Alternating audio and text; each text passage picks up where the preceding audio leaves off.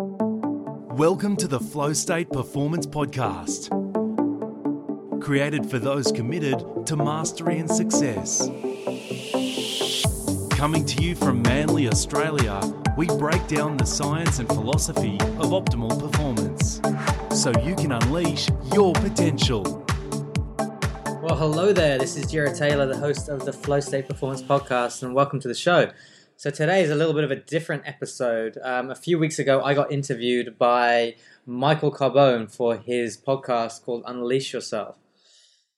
And I thought it would be a good chance for you to learn a little bit about me and a little bit about my journey. You know, it's kind of like when you're the host of a podcast, you kind of just talk to other people and you tell them and you talk about their journeys and their stories and their realizations and all that sort of juicy, epic stuff. And in this interview, when I was interviewed by Michael, he asked me all about that stuff. So I really go into a lot of detail about my journey. And I really actually think he was a fantastic questioner and interviewer. I really take my hat off to his research and his questions and his style and the space he set, which allowed me to kind of just get into my flow state and just really express myself. So guys, if you're interested in learning a bit more about my journey and how and why I started Flow State and why I left this corporate career where I was earning shitloads of money and why I decided to recreate and redesign my life around Flow State principles, well, listen in. There's a lot of nuggets in this show, and I hope you get some value from it.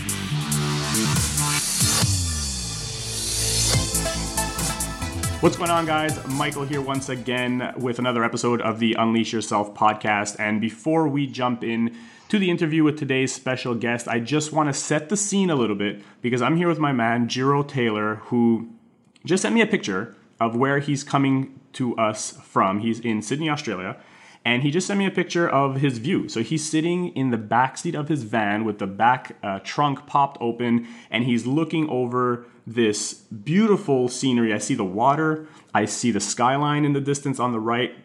I see a lot of green with some orange kind of red flowers. It looks absolutely amazing in terms of tranquility and relaxation. So Jiro, welcome to the show. Super happy to have you. Thanks, man. It's great to be here. Yeah, you described that pretty well. The view that I sent you is overlooking Sydney Harbour from North Head in Manly. And I took my van to a mechanic this morning, who's a buddy of mine, and he said he's got to keep it overnight. I left my house keys in the van.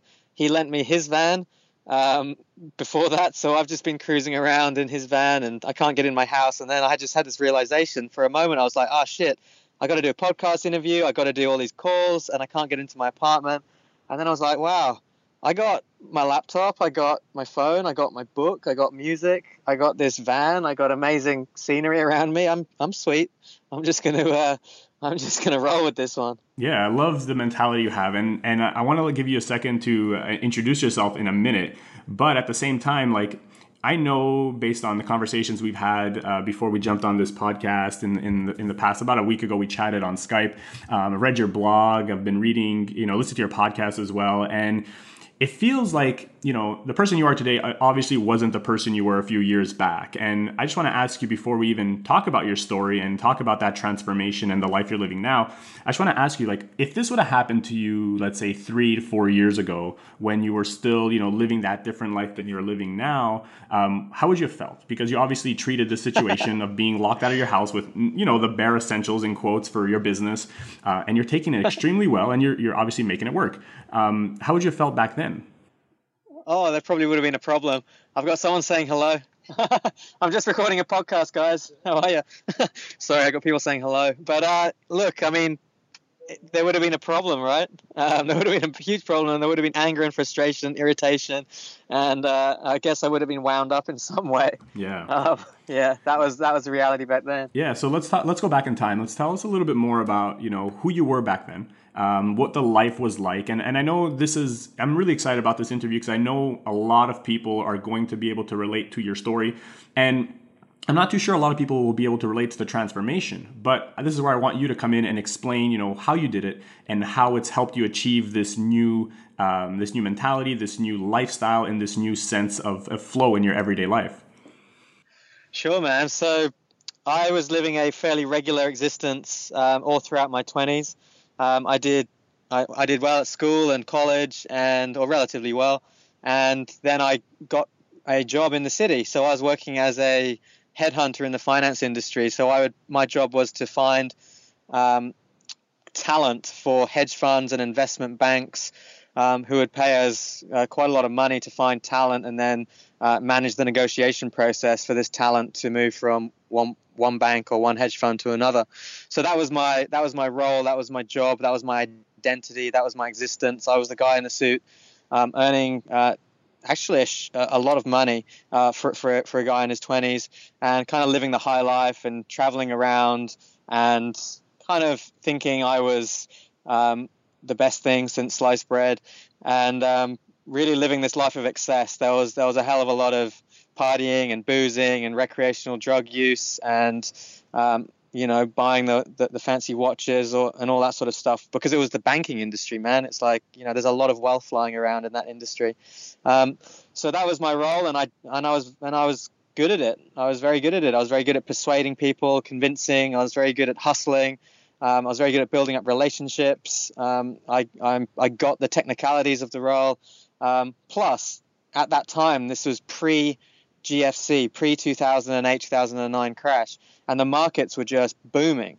And I was on a red-hot desk working the Asia equity derivatives market in the financial sector, and just killing it. Like there was one day where I made like $200,000 in commission on that one day. I was clearing like over $1 million a year, and just a relatively unskilled, relatively junior, I was relatively new to the whole industry, so this is kind of like a big deal for a 20-something-year-old.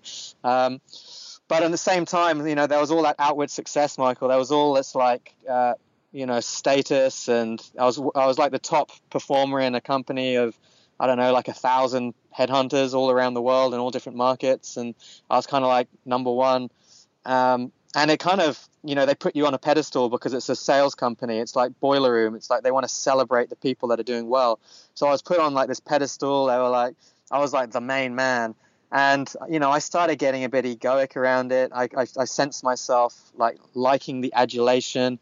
I sensed myself, the more money I had in the bank, the more afraid I became of losing it. Like this money just became like this weight around my neck.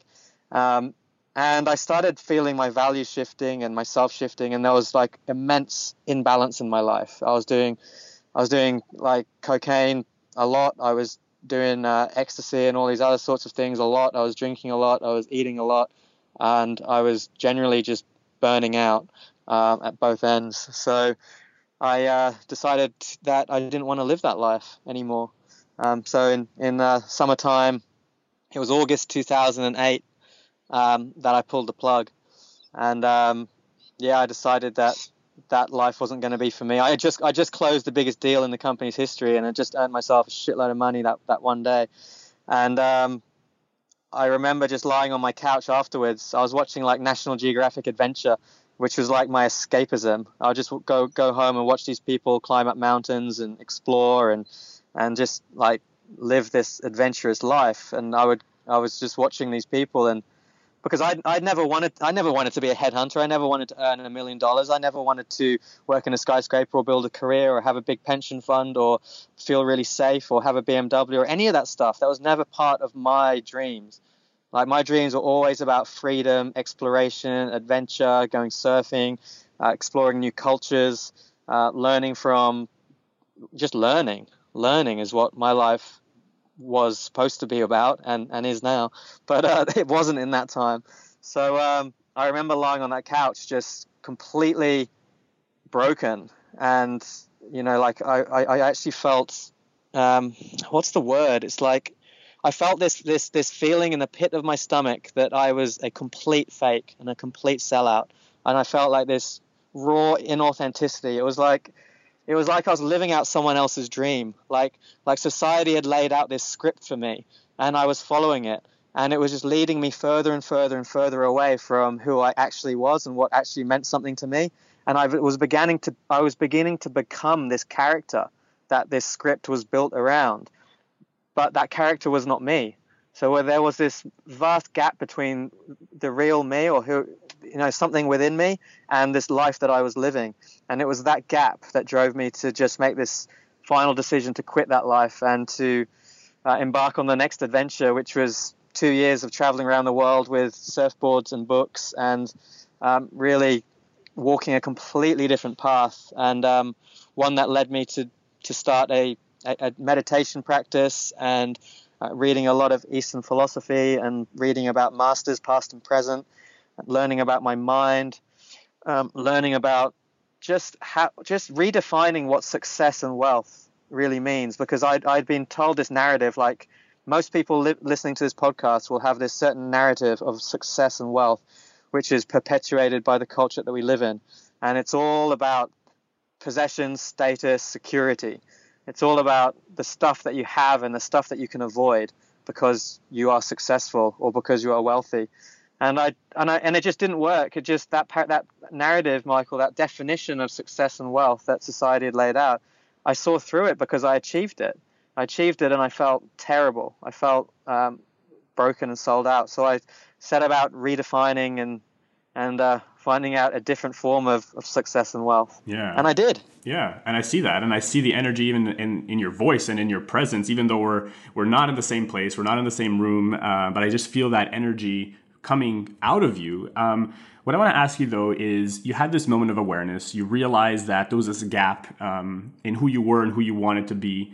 But what helped you, or what allowed you, I should say, what allowed you to take action on it and actually, leave it all behind or break away from it and unleash yourself from that life? Because you were, in most people's eyes, if people looked at you from the outside, they'd say, this guy has it all. He's a good-looking guy. He's smart. He's successful. He makes a lot of money, right? What helped you, you had the realization, but the hardest part for me is taking action on it and actually, moving past it. So what allowed you to do that? Yeah, that's a great question, man. That's really the core of it. Like, because there are so many people who are in that position, and it's like, and I've got so many friends who are still living that life that I described before. And it's like, what allows you to actually make that jump? And first of all, I'll say that I had the good fortune, or whatever words you want to use. It wasn't fortune, but when I finished college, I moved to Japan for 2 years. And this is because I finished college and I'm half Japanese. I wanted to explore my cultural roots. And, I wanted to extend this period of my life where I could just have fun and not work. And going to Japan to teach English seemed like a valid option. So I went in there with certain intentions, but it was actually a life-changing experience because I discovered Zen Buddhism. I discovered all about meditation while I was living in Japan. So I actually had a 2-year period in between college and beginning my life as a headhunter, where I was learning all about my mind, I was learning all about my ego, and I was learning more about what it is that lies beneath this facade of ego and this sort of image that we often project our lives through. So I actually had this grounding that I could draw from. So when I was in Hong Kong, lying on my sofa in my apartment with this check for a lot of money in my hands, watching National Geographic Adventure Channel and feeling like a fake and a sellout, there was like an acute awareness of an alternative existence. I had been exposed to the life of a monk, pretty much. So I could basically parallel my life that I was living now, which is kind of like Wolf of Wall Street stuff, versus the life that I'd seen monks living. And, completely opposite in terms of views around material possessions and money and what's important in life and all that sort of thing. And what I saw quite clearly was that the people living this more simple spiritual life were far more happy, far more content. They had far greater peace of mind than the people on the whole who were living this life driven by wealth and accumulation and status. So that was the backdrop for me being able to make that decision. But the other part, Michael, is just that I'm a sort of guy that takes risks and takes chances, and I view this life as just this one opportunity we have to make something beautiful happen. And I just could not abide by the notion of spending my life, 40, 50 years of my life, whatever it was, wearing this suit, going up this elevator into this skyscraper to pick up a phone and to look at a screen and to pretend to care about stuff, to put on this mask. I just cannot tolerate the notion that this is what our lives are for. And it was that, basically. It was that refusal to accept the status quo that drove me to make that decision. Let's talk a little bit more about, you mentioned the word the ego. Could you define that a little bit for the audience? Because I know what you mean exactly when you say the ego, but there's a lot of people that don't necessarily get the meaning behind it or the way you're trying to describe the feeling or the mindset. And I know this because I was having a beer with my brother about 2 weeks ago. He came to visit me in Thailand because I'm doing this recording from Chiang Mai, and he came to visit me in Thailand. We were in where were we that day? We were in Koh Lanta, and we were sitting at this bar. It was like this cafe restaurant bar thing, and they had this patio outside right on the water. So it was like right on it was like a dock right by the marina. Those boats coming in, and it was literally the most peaceful thing ever. And we got into this really nice conversation about life in the world. And the reason why this conversation came up is because I'm living this like entrepreneurial life, traveling, and my brother is actually in the financial industry. So we have these amazing conversations all the time about, similar things that we're talking about here today. And the idea of the ego came up, and it wasn't about me or him. It was just about like, we're talking about other people and like life and society. And I felt like he didn't fully understand what I meant when I was talking about, people acting or defining things based on the ego. So could you talk a little bit about the ego? Yeah, for sure, man. Yeah, I think the word ego does have this sort of two meanings that are kind of connected. I remember this famous line in the Top Gun movie when Maverick's like getting in trouble, and the guy, the admiral of the ship, says, "Hey son, your ego's writing checks your body can't cash." Yeah. And he was basically, do you remember that? Yep. And he was basically saying, you got such an inflated sense of yourself that your actions don't justify or don't live up to this hyped up version of yourself that you're running through. And it's similar but subtly different when I talk about the ego. So when you talk about the ego in I guess a more spiritual sense, and this is based on the way Buddhist philosophy or Taoist philosophy would talk about the ego, we're basically talking about a duality. So the best way for me to describe this, Michael, is for me to basically ask you a couple of questions. So if I was to say to you right now, Michael, like, who are you? What sort of things might you say? I would say I'm an entrepreneur, I am an adventurer, and I am a risk taker. Okay, great. So what we have right there is a whole bunch of labels, which is kind of how we define ourselves. So you have entrepreneur. I often say I'm an entrepreneur. For me, I have a surfer. You're also a brother. You're a son. In the future, you'll be a father. You're a risk taker. That's a way that you like to describe yourself. We have all these external ways to identify ourselves. So we have this kind of we have these handles that we can put on ourselves, so somebody can pick us up and say, "Oh, that's what this is. That's what he is. That's what he stands for." But on another, that's what I mean by the ego. There's no negative judgment about it. There's no the ego is bad. Okay, it's just simply what is. It's the shell. It's the surface layer. It's the label. It's the identifier. It's Bob the fireman, Sarah the teacher. All these things form our character. Like, I am an entrepreneur. I am a surfer. That is part of who I am, but it's not who I am. And when I say who am I, if I was to answer that question, I would say I am this multidimensional being. I am this being who feels love, who feels sadness, who appreciates the sunset, who has these emotions. And the key difference here is to separate this duality of something that is an identity that is artificial versus an identity that is innate. Does that make sense to you? Oh yeah, totally. Cool. So when I talk about the ego, I'm not talking about the ego like Top Gun's admiral was. I'm not talking about the ego as being some some negative thing. It's like the ego is actually designed, or not designed, it's there to protect us. Like we develop this ego, like you'll watch a 4-year-old child or a 5-year-old child or a smaller child, and they're kind of egoless, and there's this beautiful innocence around them. And as they go through this process of growing up and maturing and becoming conditioned by the world around us, they realize that there are certain threats in the world. There's people that want to say mean things to us. There's certain behaviors that we have to take on if we want to get the ice cream. And you learn to develop this persona, this character. And everybody's always giving you a label, like you're Johnny, you're in 7th grade and you're on the soccer team.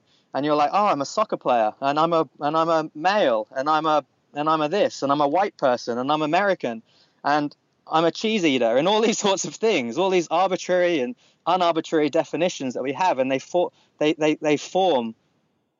mass on each other to create this identity that we have.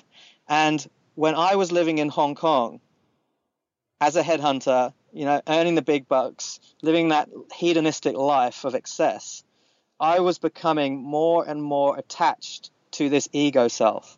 So I was becoming more and more attached to this sense of, I'm Jiro Taylor. I'm head of equity derivatives headhunting for blah, blah, blah, who earns this much and drives this car and does this. And I was becoming further and further and further removed from the realness of, I am Jiro Taylor, who feels this, who loves this, who wants to express this. Do you see what I mean? Totally, yeah. And now the next step, obviously, is you have all these identifiers, like you mentioned them, and people look at you, and when they hear your name, they think of all these identifiers of who he is, right? How do you break away from, feeling bounded by these identifiers? Personal practice. Like, it's as simple as that. If you don't have a personal practice that keeps you grounded in reality, then you will become caught up in all these identifiers. That will be the net effect. And thus you have people who go through their whole lives and they think they are this person. They think they are Frank, the CEO of this multi-million-dollar company. And then when that is taken away from them, they have nothing. They don't know who they are. They don't know what they stand for. That's all they were. So I feel like through personal practice, you can separate this shell or this caricature, and you can see it, and you can have no negative judgment to it, but you can also be intimately connected with what is not that shell. Yeah, and I think a lot of it also has to do, like you said, with personal practice of, feeling this confidence in yourself and finding your true self so that you don't, feel bounded by these identifiers because you just don't care with, you don't care about having that image to other people. You don't care about fully. You don't care about maintaining that, that idea of who you are, even though you're not happy fully. with it, right? Exactly, man. And let me just elaborate on the two words personal practice, because that can sound vague and fluffy. I'm talking in terms of very actionable, finite techniques and strategies that form my personal practice to become ever more aware of who I really am, as opposed to who this ego self is. And the biggest tool, the most profound practice, is the one of meditation and mindful living. Mm-hmm. Like, meditation is literally the science. It's a systematic, scientifically driven method of disconnecting with this ego self and reconnecting with a part of you that is innate and authentic.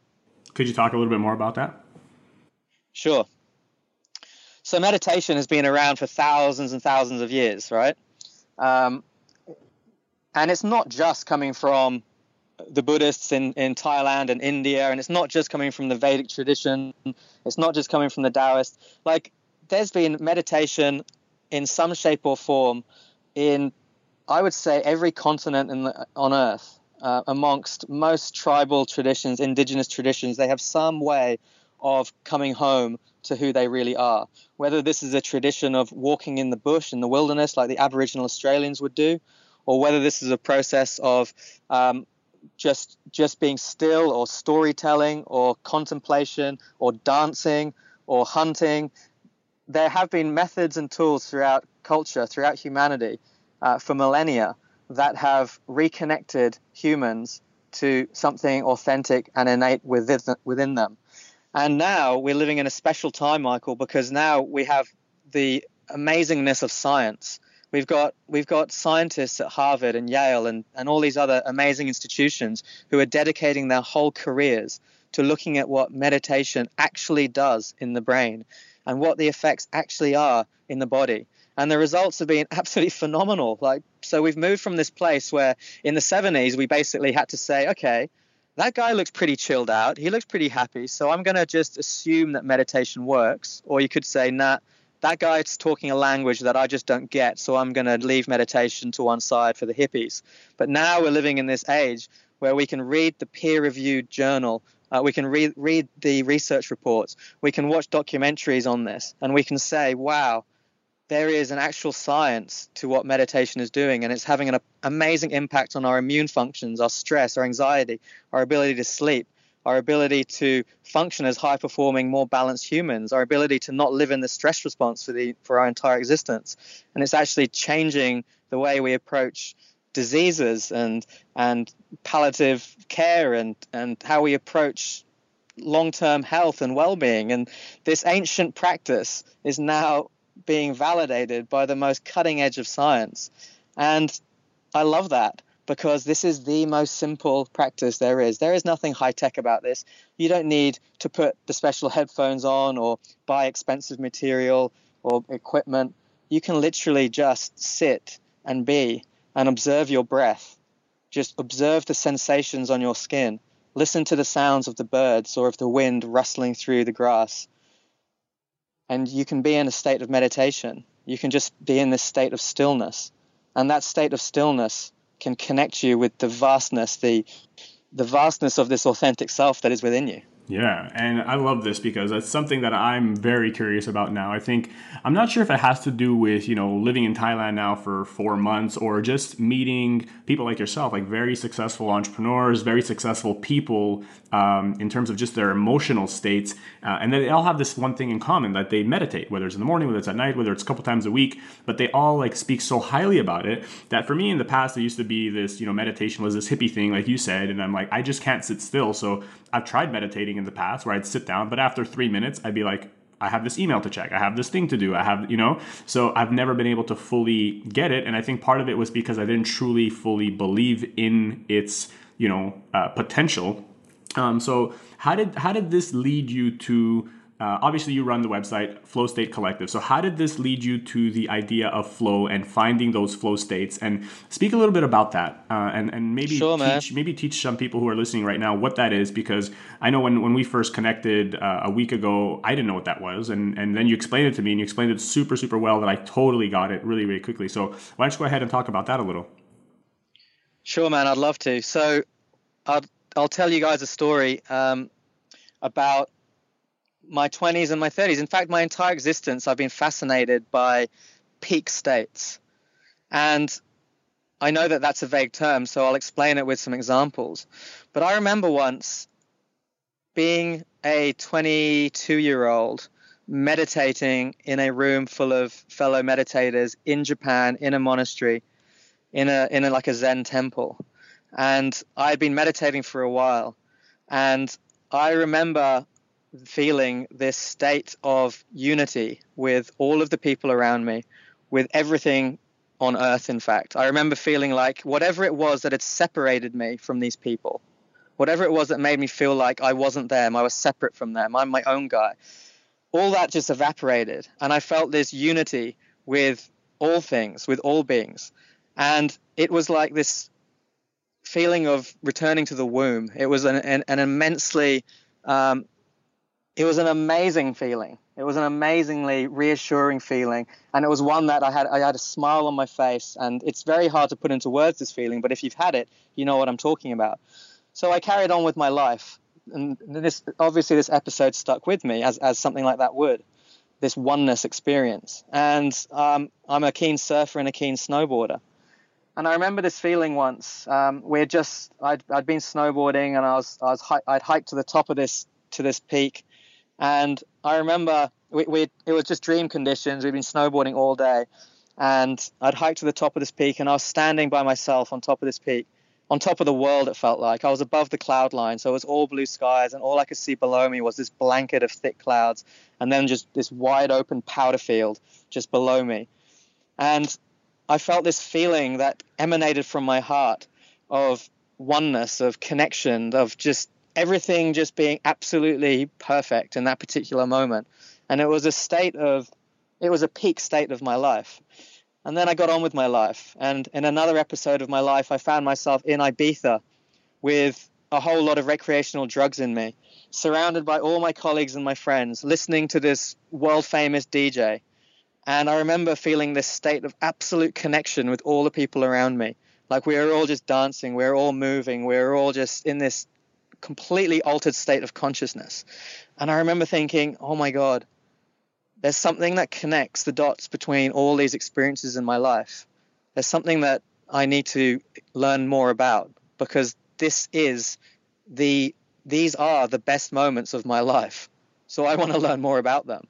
Can you imagine that, Michael? Can you imagine like that urge? Oh, yeah, exactly. Because you're feeling this sense of it's like an elevated experience, and you're like, how can I live in these moments all the time? And for me, I relate it more to this state of, like, for me, it's more when I get in the zone. And I relate it to more, my days as an athlete when I was a baseball player. Sometimes you're just in this zone where you feel this connection to movement, or you feel this connection to your surroundings. Things potentially even happen in slow motion in your eyes, even though they're not. And I felt this many times as a baseball player. When you're at the plate, you're watching a pitch come at you at 90 miles per hour, and there are moments where that pitch seems to come in 150 miles an hour because you're not in that state at all, and everything's happening in like an accelerated speed. You can't focus, you can't see anything. And then there are times where that same pitch is coming in like so slowly and elegantly, and you see everything. You see the spin on the ball. You don't hear the crowd anymore, and you're performing at this point where you never even thought you can perform. And I remember feeling those moments, as a baseball player, even through my Ironman experience. But there are moments for me that come and go, and I don't know how they show up in my life. I don't know how I get there. I don't know when the next one will come. But for you, it seems to be this process, almost like a science, right? That you could help achieve this flow state through science and philosophy, right? That's right, man. So you described it really, really, really, really well, and really, really interestingly. So because I'd learned all about these, or because I had experienced these states of being in the zone, and some of them were exactly as you described, me on my surfboard, dropping into this wave, time slows down, the wave throws over me, I'm inside the barrel. It's like nothing else exists. There is no sense of self. There is no Jiro Taylor, whatever it is, whatever labels that I have on my life. There is no what time do I have my next phone call at? There's none of that. You're just so locked into the moment. You're so immersed in the action that time slows down, and you're just it. That is it. And I began researching this. And obviously my research led me to reading books by psychologists, in particular one guy called Mihaly Csikszentmihalyi, who's sometimes called like the godfather of flow, because he's the guy that led the first massive groundbreaking study into flow states. And this is a guy who was a reputable psychologist who was looking into the zone. He was really looking into the science of the zone. And I read all about this study that he did. Like, the reason why he started this study was because he grew up in a Second World War internment camp in Hungary or Poland. And he was a kid, and he would be watching these people all around him, and there'd be, obviously it's basically a concentration camp, so there's a whole lot of misery. There's not a lot of fun going on. But he would observe the older guys who would play chess every single day. And he would observe that when these guys were locked into their game of chess, they were living in this altered state of consciousness that allowed them to be completely separated from the doom and gloom and misery all around them. For that fleeting moment in time, that was all that there was, and it was perfect. And that's the catalyst that led him to do this huge study in what this altered state of consciousness was. So I immersed myself in reading all about this stuff. I started reading all about the science, the neuroscience. I started playing around with the different factors that Mihaly Csikszentmihalyi looks at, because there is a pathway to achieve more flow states. There are triggers, and there are things that you can do. So I started learning all about that. And I realized that there was this parallel between what I was learning from the neuroscientific psychological path. There was a parallel that no one was talking about, which was this Zen Buddhist, or this more spiritual, this more Eastern philosophy path. And nobody else seemed to be talking about this or making the connections. But for me, because I'd had this background learning about meditation, I began to experiment more and learn more about the similarities in brain state between meditative states and flow states. And I began to learn that the brain state is pretty much identical. And I began to learn how meditation and flow are so closely related on a neuroscientific level. And so I began to learn that the more that I meditated, the more my life began to flow, the more I began to be in this state of flow. And it's come to the point now, Michael, where of course I don't live my whole life in this state of flow. In fact, it's not even desirable to live your whole life in this state of flow for reasons we can talk about later. But do I achieve a lot of flow? Can I achieve flow pretty much on demand? Can I say to you today, tomorrow, the next day I will achieve flow states? Absolutely. Absolutely. I know exactly what activities and how to approach them and what mindset I need to approach them with to achieve a flow state. And that's kind of like what I help others achieve too. Could you enlighten us with some of those pathways? Sure, man. So the reason why you will slip into this state when you're at the plate with a baseball bat in your hands and a ball coming at you at whatever it is, let's call it, 100 miles an hour, right? The reason why you can slip into this state of being is because what you are doing drives you into an enhanced, extreme state of focus, right? So if you were walking down the street, just any old street in Chiang Mai, right? You could be distracted by a car driving past, an elephant walking past, the rain falling, a beautiful girl across the road. All these things could distract you. But if that road suddenly turned into a slack line or a tightrope, then nothing would distract you. Nothing would distract you. The totality of your awareness would be on your balance, your motor sensory balance, where you placed your foot on this tightrope. The totality of your awareness would be squeezed into this minute area of focus so that you dived so deeply into this that it was all that there is, and then you would be existing in this flow state. So the ball coming at you at 100 miles an hour drives you into the state. Me dropping into a wave drives me into the state. If I was to so basically what I'm saying is there are many things that we can do, like intentional activities that require us to live in a heightened state of focus. So therefore, one of the biggest on-ramps into flow is risk. So doing any sort of thing, whether it's rock climbing, which is a physical risk, or whether it's walking up to a beautiful girl in a bar and asking for her phone number, which is a social risk. Anything that involves an element of risk will heighten or squeeze or concentrate our focus into one area. Does that make sense? Oh, totally. But there are many others.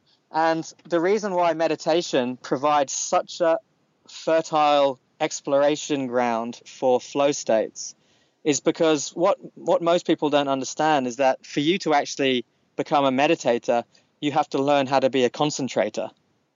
You have to, unless you learn how to focus and concentrate, you don't even get to meditation. Yeah, and that's why I try to meditate, and after 3 minutes, I'm standing up and going back to my thing because I can't concentrate, I can't focus. Yeah, man. I thought of this analogy today while I was driving my van back from the mechanic, and I drove past this movie theater. And I just thought like it's like meditation. It's like for you to get to the movie theater, for you to watch a movie and to immerse yourself in that movie in that movie theater, you have to get yourself there first. Like you'll never experience that movie. You'll never experience that vibe that you get inside the movies where the whole world is shut off. You'll never get there unless you can get yourself there. And concentration is the path to get yourself there. So And the reason why this is so valid in this day and age, Michael, is because never before has our attention span, our focus being attacked by so many things that are distracting us. Never before have we had this. Your father didn't have it. My father didn't have it. The people thousands of years ago had 1,000th of the distractions that we have now in our modern technology-fueled existence. So our concentration is literally withering. Like, as a species, I seriously feel like our concentration, our ability to concentrate, is literally withering. And with it, if we continue that natural path, if we continue that unnatural path, then we'll also diminish our ability to be in flow states, because flow states come from focus. They come from concentration.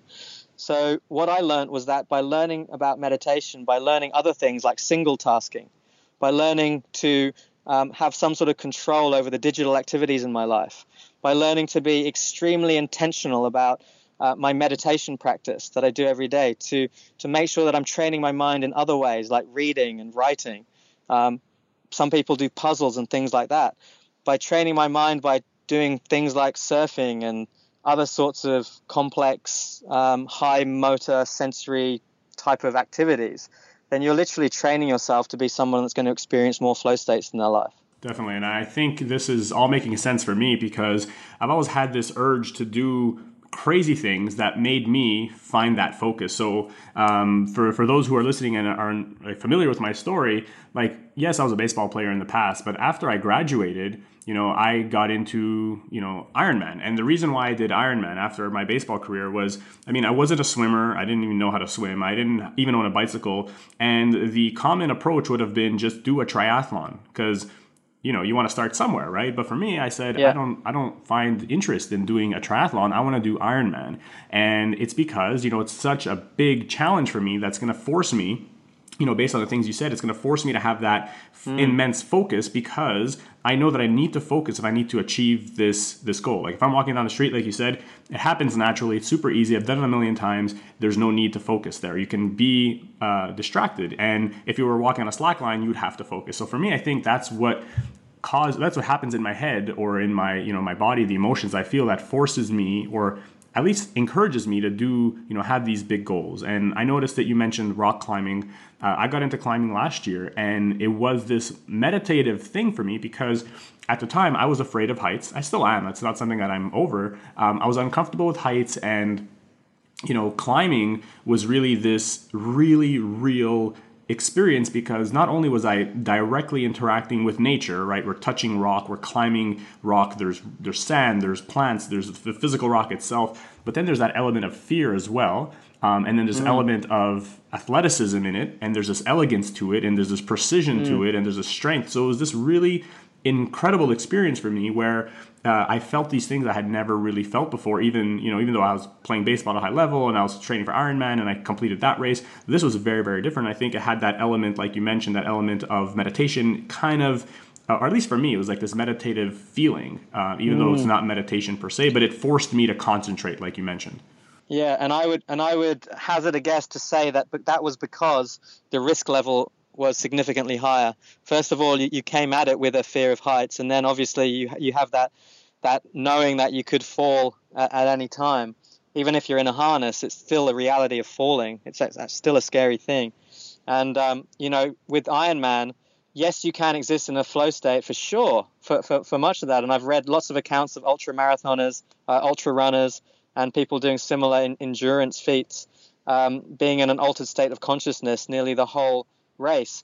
But there's a particular type of consciousness when there's actually like real fear involved, like or real risk involved. And I guess with the Ironman, even though it's like spectacularly difficult, it's not as though it's not as though you feel like your life is at risk whilst you're riding your bike. A lot of the time. Exactly. That's why, what I mean? Yeah, definitely. That's why I think I got so attracted and almost addicted to climbing there for a while because it was so different for me in terms of the feeling that I was feeling while I was climbing. So it was really this interesting thing.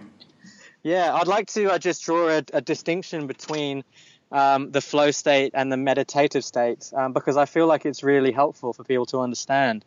Because I think there's huge value in people experiencing flow states whilst they're climbing or whilst they're doing any sort of activity, even like peeling the potatoes, playing the guitar, playing chess, whatever it might be. When you're in that zone, make sure that you become aware of it afterwards and celebrate it and learn the lessons from it. Like, celebrate the fact that you're in this state of heightened focus and heightened concentration and that you were performing at a higher level, and take interest in it. Because flow can feel so accidental. It can feel like it's just this fleeting thing that comes and goes and I have no control over it. And the beauty of meditation is that it's so not accidental. It's so intentional. Like, you don't accidentally find yourself sitting on a meditation cushion for 5 minutes or 10 minutes observing your breath. You have to actually use your volition, your willpower, your discipline, and make a choice to sit there and do that and try and achieve this state of heightened focus. Whereas when you're on the rock, you're actually doing it to have fun, and the state of focus that you come into is an accidental but welcome byproduct of doing that thing. Just so the distinction I'm drawing is that one is awesome but accidental, and the other is awesome but intentional. And by doing the intentional one, I feel like, i.e. meditation, this has a wider impact over our entire existence. This has a more of a this quality of focus and awareness that we develop while we're meditating is one that seeps out into our everyday life more than the experience of flow states whilst rock climbing would have the effect on your life. Do you see the distinction I'm drawing? Yeah, I definitely see it. Cool. Yeah. So I just want to ask you, just to go back a little bit, you mentioned that you're able to achieve flow more easily or intentionally, but you mentioned also that, it's not ideal to feel this all the time, right? Could you speak to that a little bit? Sure. So in the modern scientific definition of flow states, it's basically something like flow is an optimal state of consciousness in which we feel our best and perform our best. That's kind of like the definition that is going around with psychologists and neuroscientists. When we are in this state of flow, a whole array of neurological things happen. Parts of our brain actually downregulate, as in parts of our brain partially shut down.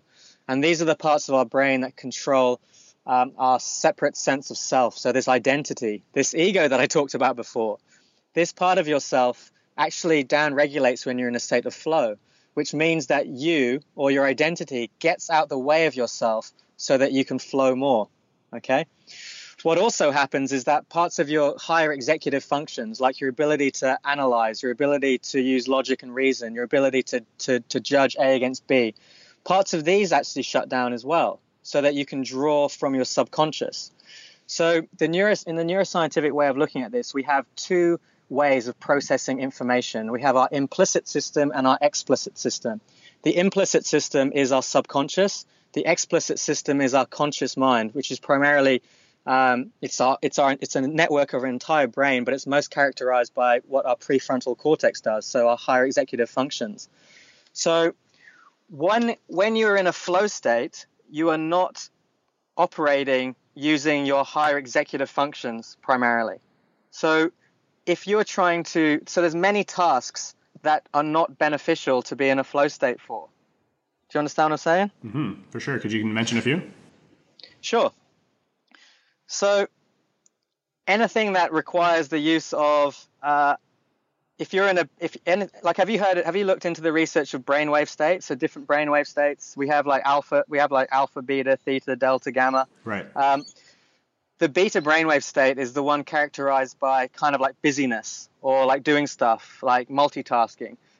If we walk into our office and we've got a 9 o'clock meeting and our secretary gives us this piece of paper, which is the quarterly report, and we have to read it, we have to analyze it, we're on the fly, we got messages coming in, we got people to see, we got stuff to do, and we're kind of like in this heightened state of juggling many things at one time.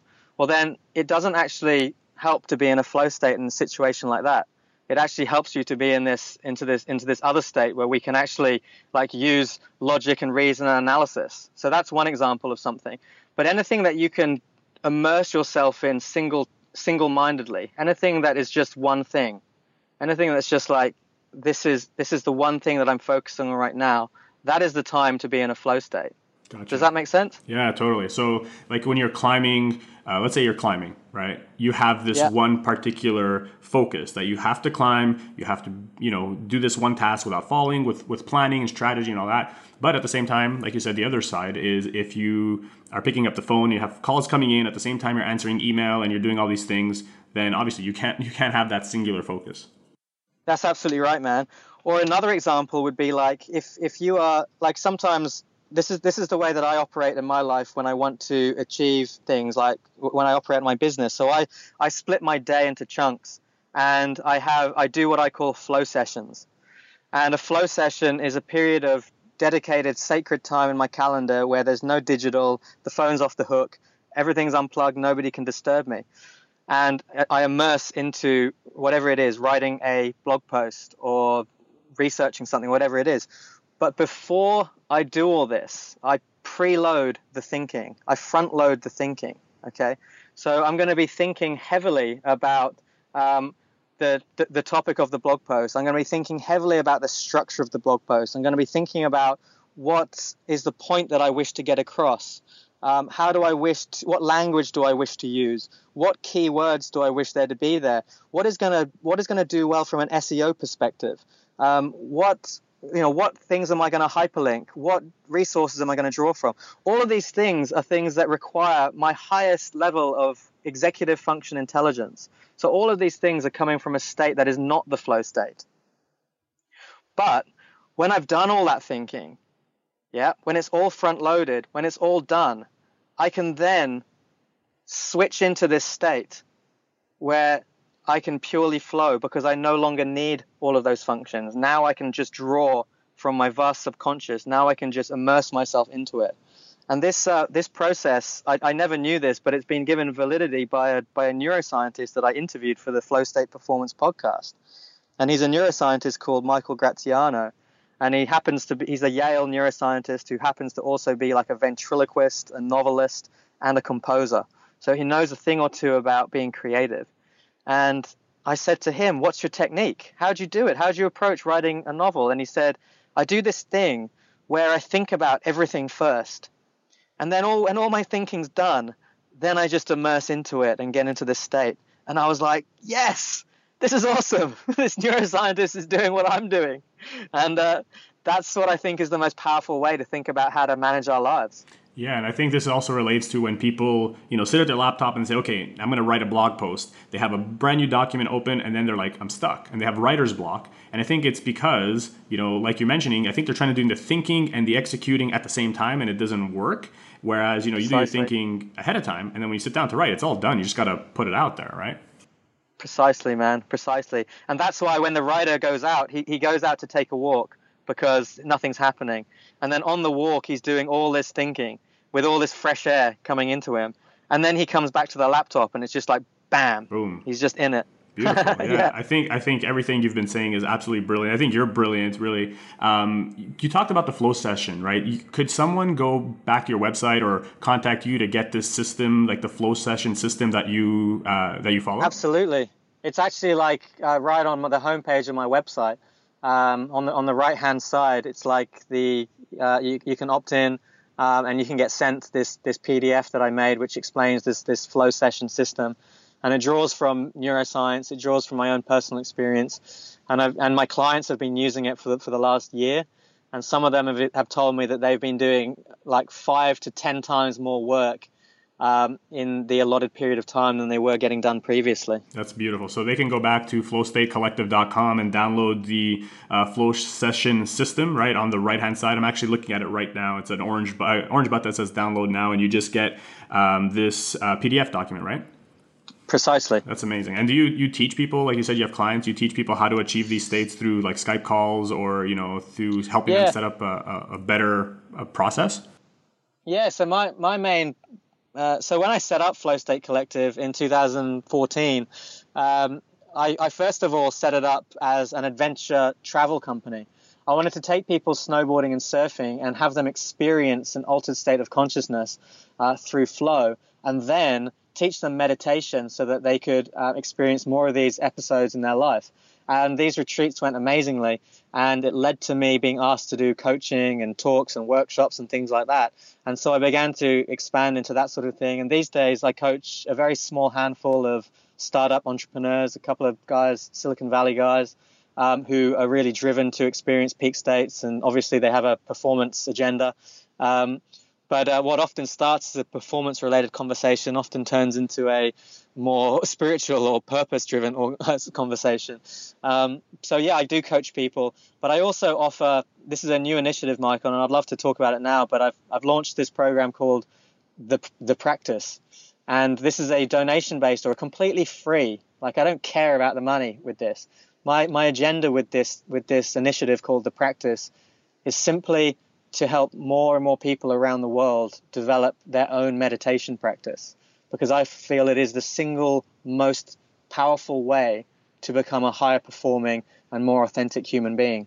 And I feel like it's a sad state of affairs when we have this tool, we have this technique at our disposal. It's been validated by philosophy and by science, and it's not been mainstreamed. It's not there for everybody. It's not accessible. It's hidden under the cloaks of mysticism, or people don't want to do it.